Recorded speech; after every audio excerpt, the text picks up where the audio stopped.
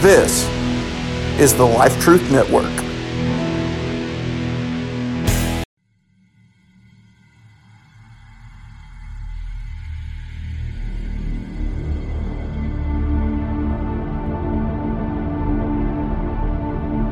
Luke, one man's investigation, an adventure, and seeking the truth.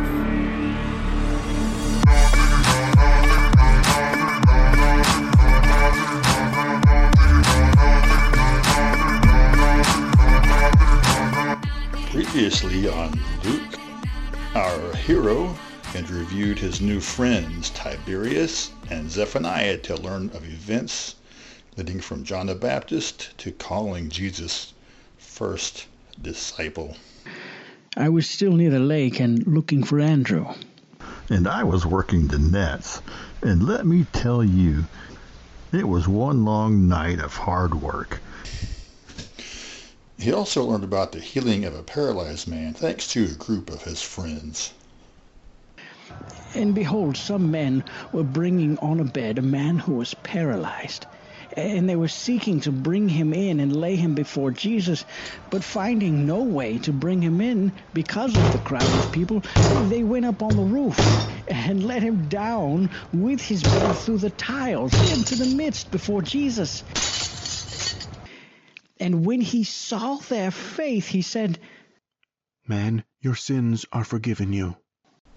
Today, Luke returns to learn more of how Jesus stirred up religious traditions. May I help you? Oh, I'm sorry. I was expecting to find my friend Zephaniah. He had been sharing accounts with me of Jesus' early ministry. Oh, don't worry. He should be around back by the fig tree. You must be Dr. Luke. Remember, we met the other day. That's right. That must have been some conversation you gentlemen had last night, even after my husband came to bed. Your visit and Jesus was all he could talk about. I hope he didn't keep you up too late. It's all my fault. Time just seemed to get away from us. I'm used to it. Once you get Tiberius and Zephaniah wound up talking about Jesus, they just don't know when to quit. Should I come back later then, after he gets some time to rest? Oh no, he has already been up and to the lake. Just go around back. You can find him sitting under the fig tree. Just go. Thank you, but I don't want to intrude on him. The more he talks about Jesus, the more it lifts his spirits and keeps him in a good mood. Thanks. I'll find him then. Grace and peace to you. Huh? Oh yes, grace and peace, Dr. Luke. Luke, good morning. Have you returned to hear more about the ministry of the Master? Yes, if you don't mind. I don't want to stir anything up. Funny you should use those words, not wanting to stir things up. Jesus had a way of doing just that when it came to religious tradition. On a Sabbath, while he was going through the grain fields, his disciples plucked and ate some heads of grain, rubbing them in their hands. But some of the Pharisees said, "Why are you doing what is not lawful to do on the Sabbath?" And Jesus answered them, Have you not read what David did when he was hungry? He and those who were with him?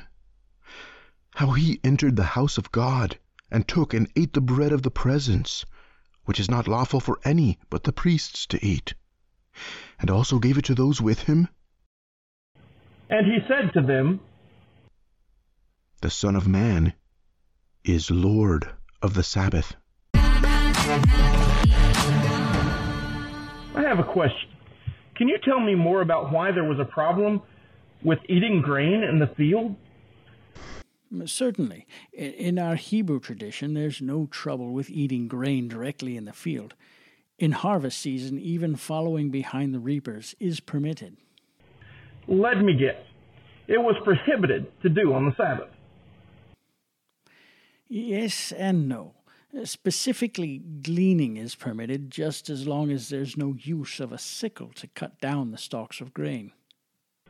So if it was really okay for the followers of Jesus to eat, it is permitted to pick up the stalks of grain, but before you can eat, the grain must be removed from the husk. Right. So that's why they rubbed the heads of grain in their hands.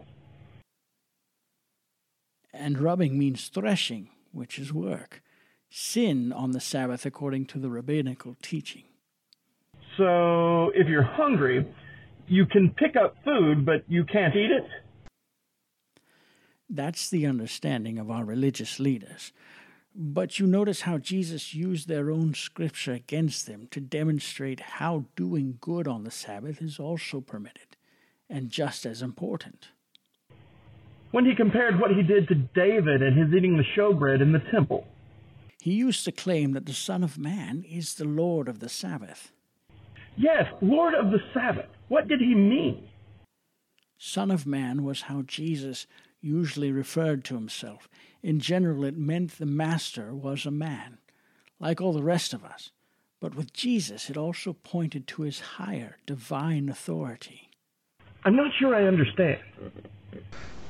Let me see if this will help. On another Sabbath here in Capernaum, the scribes and the Pharisees were looking for other reasons.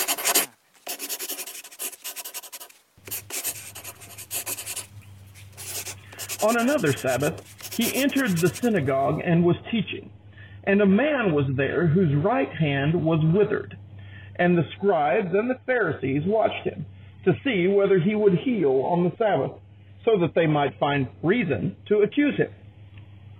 But he knew their thoughts, and he said to the man with the withered hand, "Come and stand here." And he rose and stood there. And Jesus said to them, "I ask you, is it lawful on the Sabbath to do good or to do harm? To save life or to destroy it?" And after looking around at them all, he said to him, "Stretch out your hand." And he did so, and his hand was restored. But they were filled with fury and discussed with one another what they might do to Jesus. The scribes silently watched to see what would happen. Right, because they knew this man would be in the temple to hear Jesus. But the man didn't ask. He didn't express faith that he might be healed. Jesus knew their thoughts, and they were evil. You see, the withered hand was not a critical or life-threatening illness. I know it. But when good can be done but is withheld, it's the same as doing evil. And that's what the religious leaders filled with fury over their failed plan to trip up Jesus. With Jesus causing trouble with religious leaders, how did that affect his ministry? I know many came to him to be healed. He must have had hundreds of disciples. You're right. There were many of us who followed the Master in the early days. Crowds by the thousands came to him. Many of us were students who spent time closely learning from him. And I guess the multitude of his followers just took off from there? No, actually the number of close disciples reduced from 72 to 12. Jesus spent a night in prayer when an important transition took place. In these days, he went out to the mountain to pray, and all night he continued in prayer to God. And when the day came, he called his disciples and chose from them 12, whom he named apostles. Simon, who he named Peter, and Andrew his brother, and James, and John, and Philip, and Bartholomew, and Matthew, and Thomas, and James the son of Alphaeus, and Simon, who was called the Zealot, and Judas the son of James, and Judas Iscariot, who became a traitor.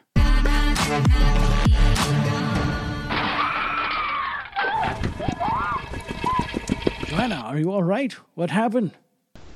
I'll be fine, dear. I managed to cut myself. Hurry and fetch a doctor, though. Is this fast enough? I'm a doctor. Oh, heavens, yes. Oh, yes, that's right. I forgot you were here. Let me see. Where did you get cut? It's right here, Dr. Luke. Joanna, my dear, with your eyesight being so poor, what have I told you about cutting things? And what have I told you about having my knife sharpened? I think I can have this fixed up in no time. The cut. No, I need you to bring me some hot water and clean cloths for that. But I think it may fix your other problem if you each apologize to one another in love.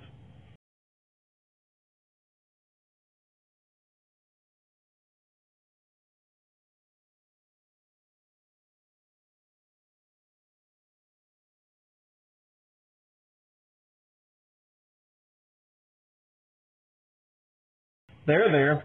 Now for this other little problem. Let me wash off your hand and tend to this little cut. This may sting a bit.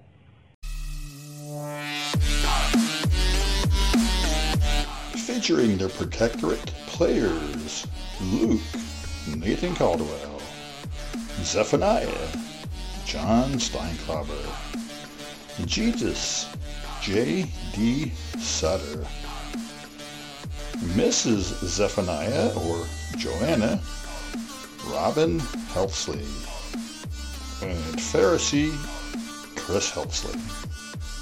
Music in the show provided by permission of Forgotten Sounds, Middle East.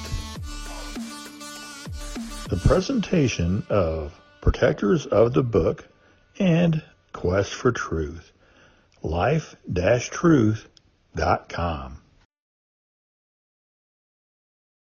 Scripture content has been recorded using the ESV Bible.